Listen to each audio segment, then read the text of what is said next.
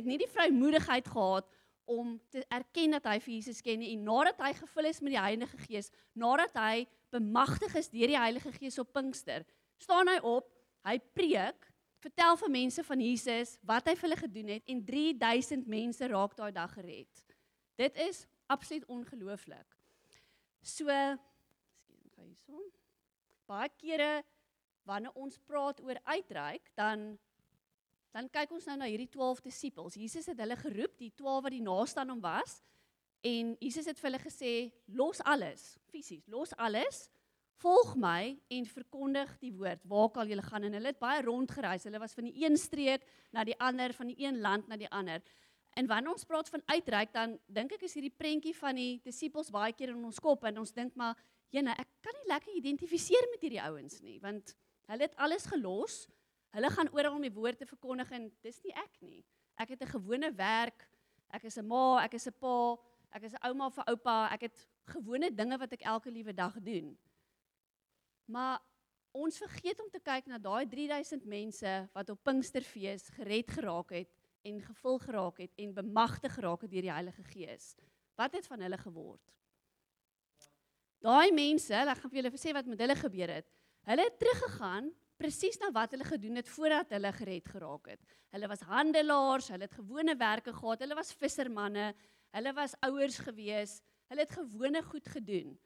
Maar daai mense, nadat hulle ontmoeting met Jesus gehad het, en bemagtig was deur die Heilige Gees, het hulle teruggegaan, en hulle het 'n verskil gemaak waar hulle was. Hulle het uitgereik na mense waar hulle was, of dit in die werk was, of hulle besig was om handel te dryf, of hulle in iemand se huis was. Hulle het uitgereik en Jesus se liefde gedeel met ander, net waar hulle was. En ek dink, dit is, as ons daarna kyk, dan is dit 'n bietjie makliker vir ons om te identifiseer, want ons is gewone mense, wat gewone werk het, wat elke liewe dag in kontak kom met Christene, wat vir Jesus ken, wat behoeftig is, en ons kom in kontak met mense, wat hom nog glad nie ken nie. En Jesus roep nie noodwendig vir elkeen van ons om fisies alles te los en oor see te gaan en om te gaan die evangelie te gaan verkondig nie. Maar hy roep elke liewe Christen om ander te bereik met die evangelie, hoe ook al dit lyk. En vir almal van ons gaan daai uitdrukking van liefde teenoor ander, gaan op verskillende stadiums in ons lewe, gaan dit verskillend lyk. Dankie. So, ek wil hê ons moet vandag net 'n bietjie kyk na hoe het Jesus mense bereik, want hy is vir my, hy is die meester. Ons kan hom glad nie fout vind nie, en ons kan baie by hom leer. En Jesus het mense op verskillende maniere bereik. Partykeer was dit skares gewees, en hy het klomp mense gehad, met wie hy gepraat het, hy het vir hulle stories vertel, hy het gepreek, maar dan het hy ook mense bereik, deur sy fokus op 'n individu te sit. En hy het belangstelling in daai individu getoon. So ons gaan kyk na Markus 2, vers 1 tot 12. Mark 2, verse 1 to 12, for Grant. English, as hy.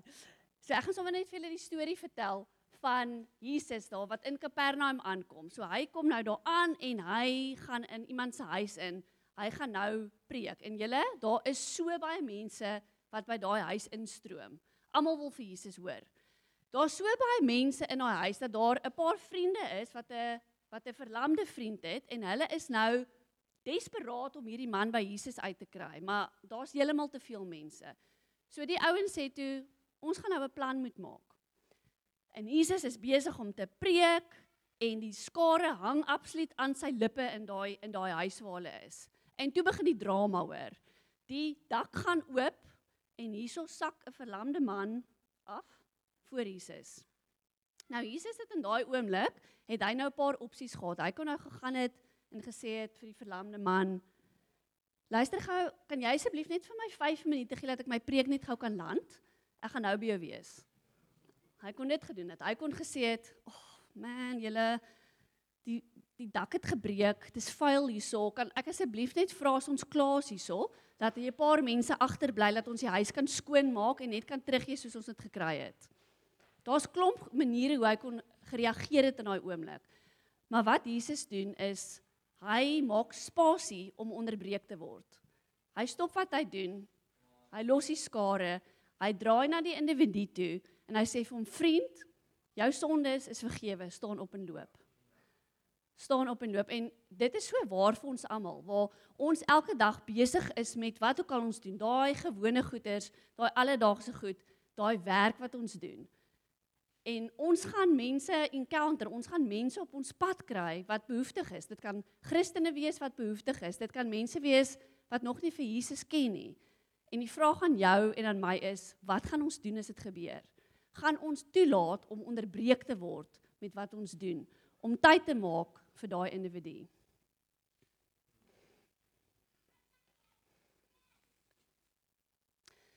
Soms is dit 'n bietjie ongemaklik om uit te reik na mense, nee, want ons dink aan al die verskillende goed van hoekom ek dit nie kan doen nie, en dis 'n bietjie, ja, dis ongemaklik, dit pas nou nie in by wat ek gedoen het, wat ek wil doen vandag en wat ek beplan het om te doen nie. En dit is 'n opoffering. Om uit te reik na mense is gewoonlik 'n opoffering, want ons haal die oë van onsself af en ons plaas dit op iemand anders. En ek was 'n tyd gelede gekonfronteer met so 'n situasie. Dit was 'n vrou wat ek bietjie kontak mee gehad het en sy was getroud gewees en haar man het 'n buiteegtelike verhouding gehad. Sy vind toe hiervan uit en haar man wil van haar skei. So sy was regtig waar in 'n baie stikkende, donker plek gewees. En sy stuur toe vir my boodskappe eendag en sy sê, luister hierso, ek is regtig waar gestres. Ek moet Saterdag trek. Ek weet waartoe ek gaan, maar ek weet nie hoe ek dit gaan doen nie. Toe ek die boodskap kry, toe dink ek by myself, okay, ek kan nou een van paar goed doen. Net soos Jesus het ek sekere besluite gehad wat ek ons maak. Ek kon dit geïgnoreer het wat sy sê, net iets anders in my boodskap gestik het. Ek kon vir haar gesê het, ek gaan vir jou bid, ek hoop jy kom reg, wat baie geestelik klink, maar dit help nie regtig in daai situasie nie. Maar toe het ek besluit, ek gaan nou aanbied om vir haar te help trek daai dag. Ek gaan nou vir my en Roelof insleep by die situasie, en ek sê toe vir haar, luister hierso, Roelof en ek sal jou Saterdagoggend kom help, sê nie hoe laat ons by jou huis moet wees. Maar laat ek nou eerlik wees met julle, ek was glad nie lus om vroeg op te staan op 'n koue, reënerige Saterdagoggend om iemand te help trek nie. Dit was nie op my bucketlist vir daai naweek nie. Maar ek was toe gekonfronteer met hierdie situasie en ek het net besef dat, wat as Jesus hierdie situasie gebruik en sy sien iets van Jesus se liefde in ons, op 'n baie praktiese manier. Sy het 'n praktiese behoefte en ons kan Jesus se liefde aan haar toon deur iets prakties te doen.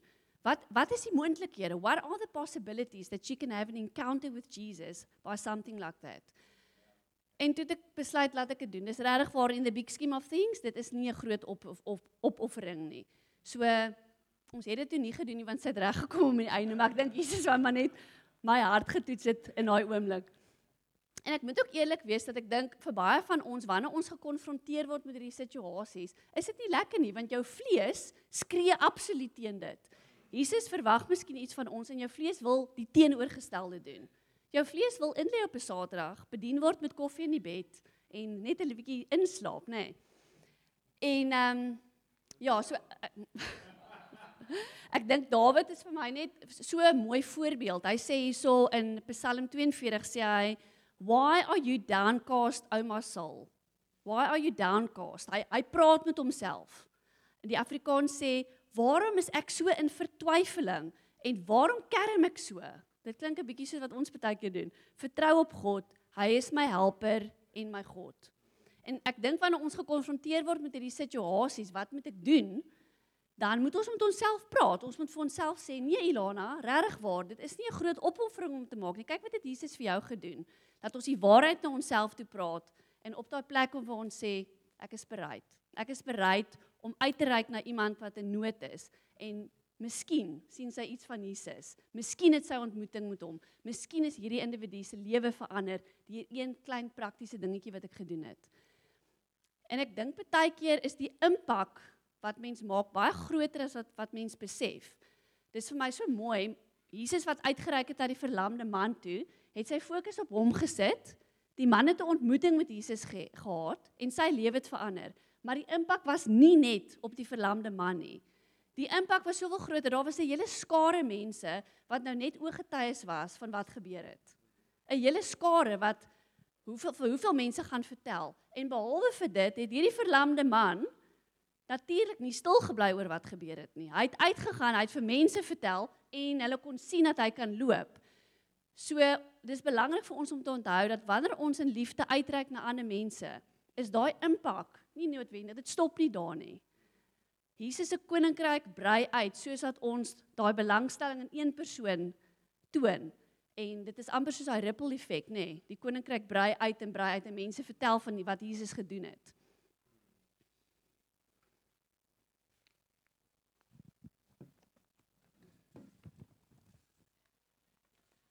Dan gaan ons kyk na Markus. Markus 1 vers 29 tot 31.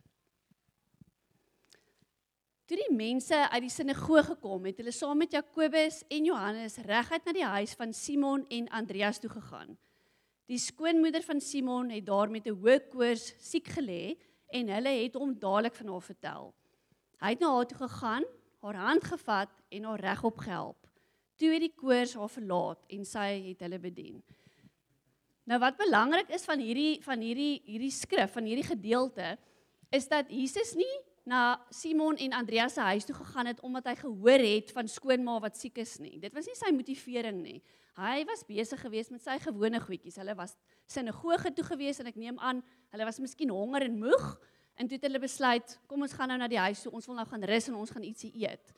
Toe hy by die huis aankom, toe vind hy uit van skoonma wat siek is. Jesus het 'n geleentheid aangegryp daar.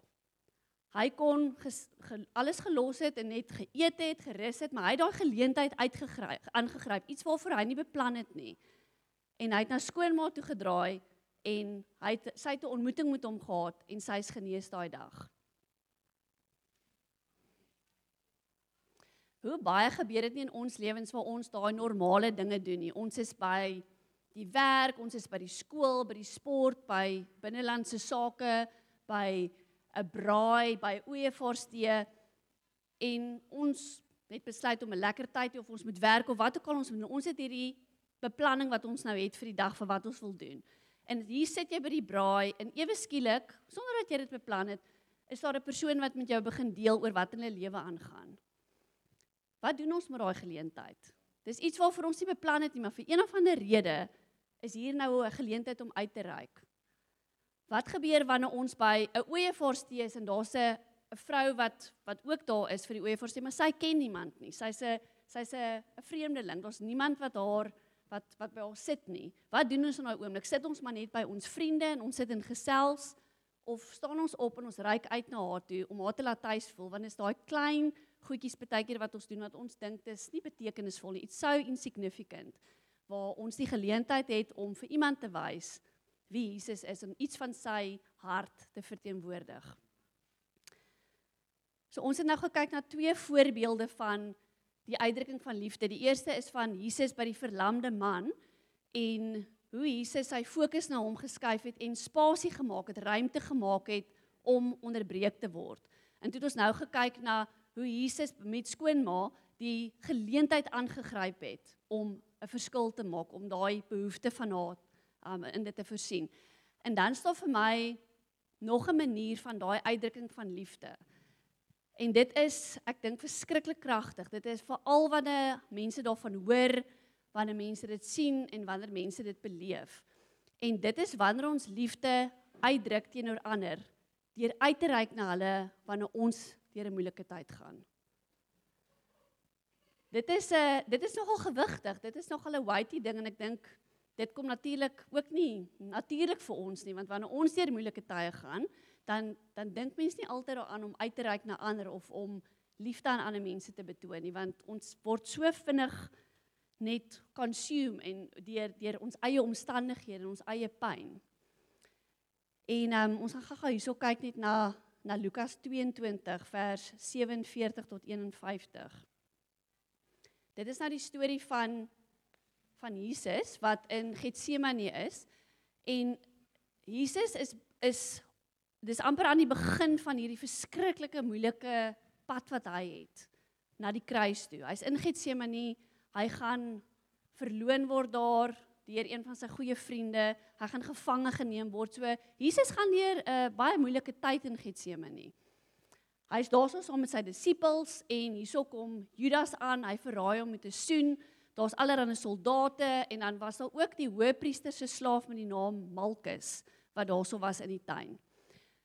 Ons vriend Petrus is toe nou gevul met boldness, maar is miskien in die verkeerde situasie en vrymoedigheid. Hy pluk sy swaard uit en hy kap Malkus se regteroor af. Wat doen Jesus in daai tyd? Hy spreek vir Petrus aan. Hy sê vir hom: "Nee Petrus, stop dit. Sit weg jou swaard."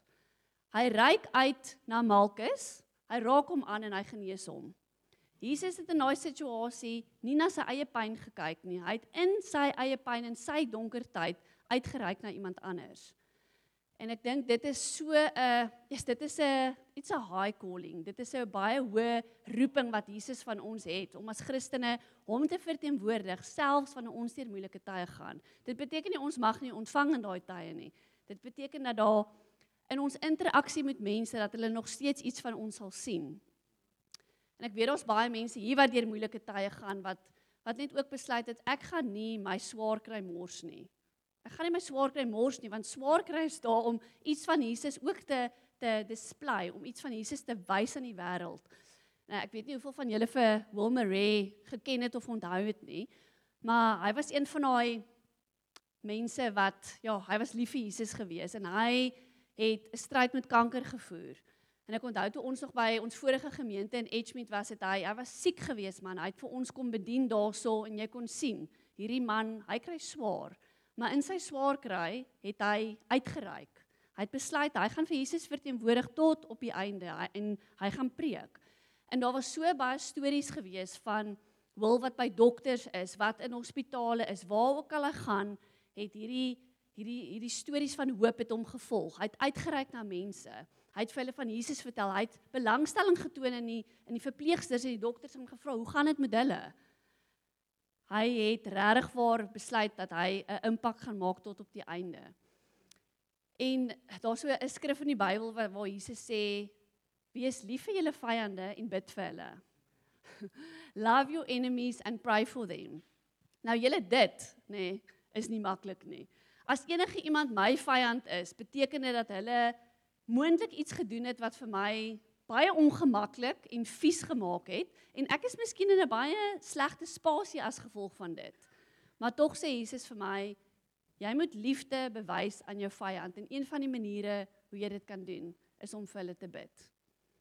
Dit is 'n baie hoë roeping wat Jesus van ons het, maar is iets wat hy nie net gesê het nie, hy het dit gedemonstreer.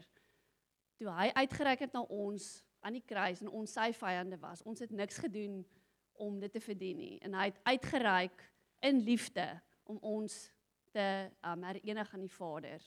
En hy sê nou vir ons almal as Christene, dit wat ek gedoen het, vra ek vir julle om uit te reik na ander. En Jesela, om liefde uit te druk en uit te reik na mense in ons gemeenskap, buite ons gemeenskap, soos ons gesê het, dis ongemaklik baie keer en dis nie iets wat natuurlik kom nie.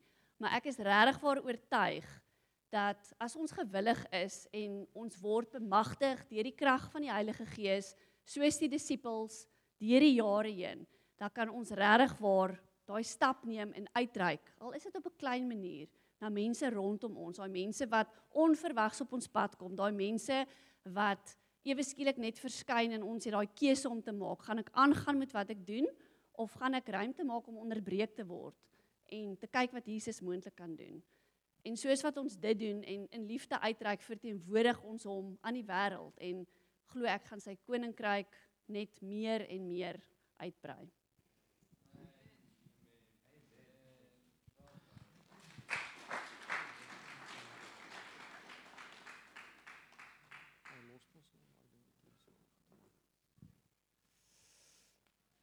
Ilana, ek het gister so oor van hierdie konsepte gesels, en toe het ek net gedink aan Jesus wat aan 'n kruis gehang het, en dit wat hy deurgemaak het tot op daai punt, waar hy dan aan die kruis hang, was verskriklik gewees, en op daai oomblik weet hy, dat hy op pad is na 'n plek toe, waar die Vader hom gaan verlaat, en hy gaan vir die eerste keer in sy lewe voel, hoe voel dit, om nie die Vader se teenwoordigheid te hê nie. sy vader gaan hom onttrek van hom. En hy gaan deur 'n stukkie hel moet gaan. En hy weer is op pad vir hom. En in daai oomblik kan kyk hy na hierdie Romeinse soldate wat hom so pas pap geslaan het, wat hom spot.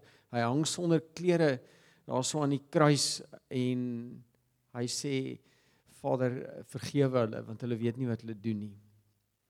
Dit is die standaard. So die standaard is 'n bietjie bo ons vuurmaakplek. So ek het net vanoggend gevoel dat daar's twee dinge wat ek dink ons net vinnig as 'n groepie mense wat vanoggend bymekaar kom moet doen. En ek weet ons het nou vir 'n rukkie aangegaan, maar dit sal verkeerd wees om hierdie oomblik te mors. So miskien Cassie, kan julle waar's Barry, kan julle net vir ons saggies in die agtergrond speel.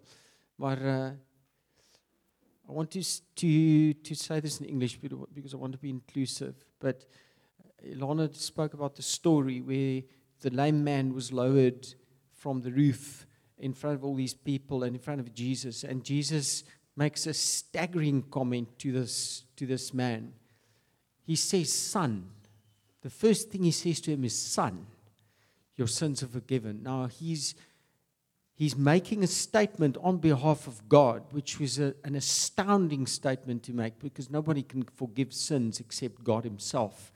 But Jesus is acting on behalf of God when he says son, but he calls him son, meaning that in that moment, the Father had restored a relationship to the Son.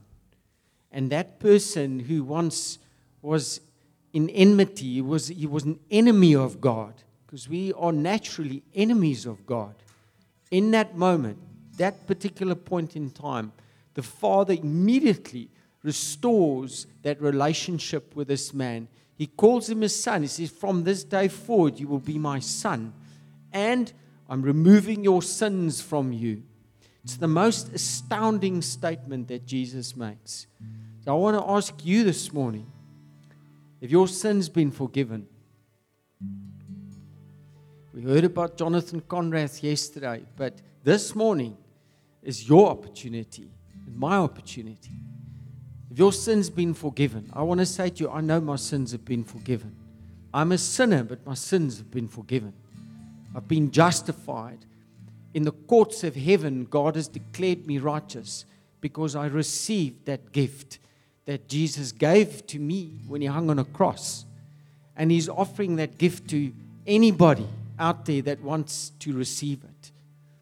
And Jesus wants to give it to you this morning, if you're willing to receive it.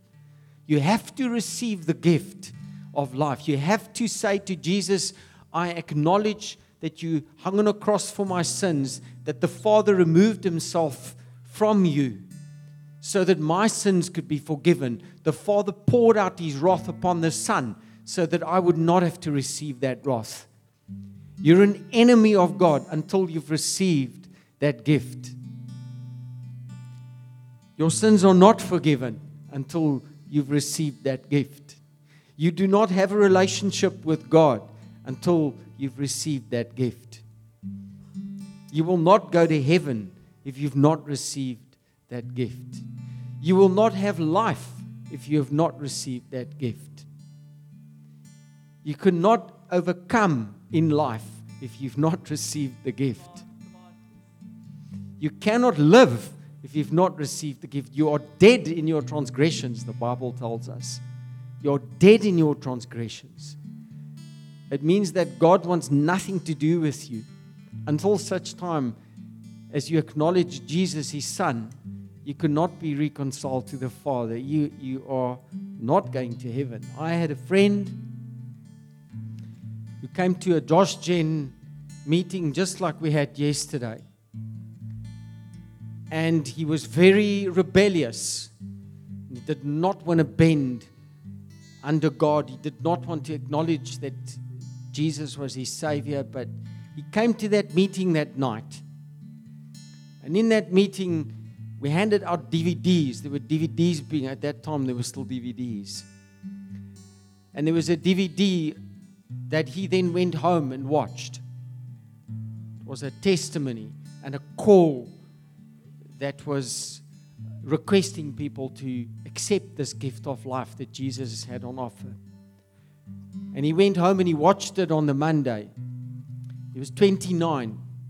And that Thursday evening he died in a car accident. And I've always wondered what happened that Monday night when he watched the video, when he watched that DVD. One day I'm going to find out. I'm trusting that something happened. I'm really trusting that something happened. Because he's gone. That could have been me. That could have been you. So I'm calling upon you this morning. If you've never done this before, we don't want to scare you, but it's just the reality. You cannot have a relationship with God unless you accept the gift that Jesus had to offer and has to offer on the cross. So can we just close our eyes for a moment? Because if there's anybody like that here, I want to give you the opportunity to say, Jesus, I don't have a relationship with a Father. I want to receive you. And if you think I'm laboring the point this morning, yes, because Scripture tells us that it was with many words that Peter at Pentecost was calling on the people and petitioning the people. So yes, we do have to labor it sometimes. If there's anybody like that here this morning, please, I urge you, I call upon you, accept this gift of life. Say to God, Lord, right where you are, say, Lord, I've never accepted Jesus as salvation. I've never accepted Jesus as my Lord and Savior. I've never accepted that Jesus died on a cross for me. I want my sins forgiven. If you've never done that, please, I urge you this morning, call upon Him. And God promises, He promises to call you son and daughter and to remove your sins as far as the east is from the west, to declare you His friend in the courts of heaven forever and ever.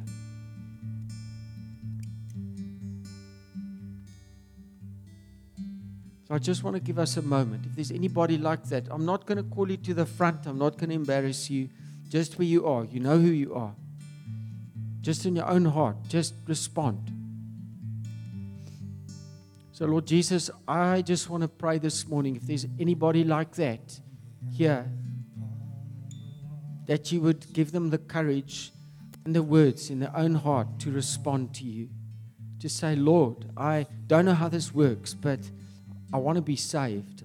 I want to be in the kingdom. I want to be your friend. In Jesus' name we pray. Amen. And then there's another little thing I want to do quickly. Lana prayed, shared a word regarding this empowerment that took place at Pentecost. And she told us about Peter that was betraying Jesus, and just a little while later at Pentecost, he's got this incredible boldness. And I felt like this morning there was a theme of trusting in God. Right through the morning, there was a theme of a reliance and a trust in God. I feel like God wants to instill a greater trust in us.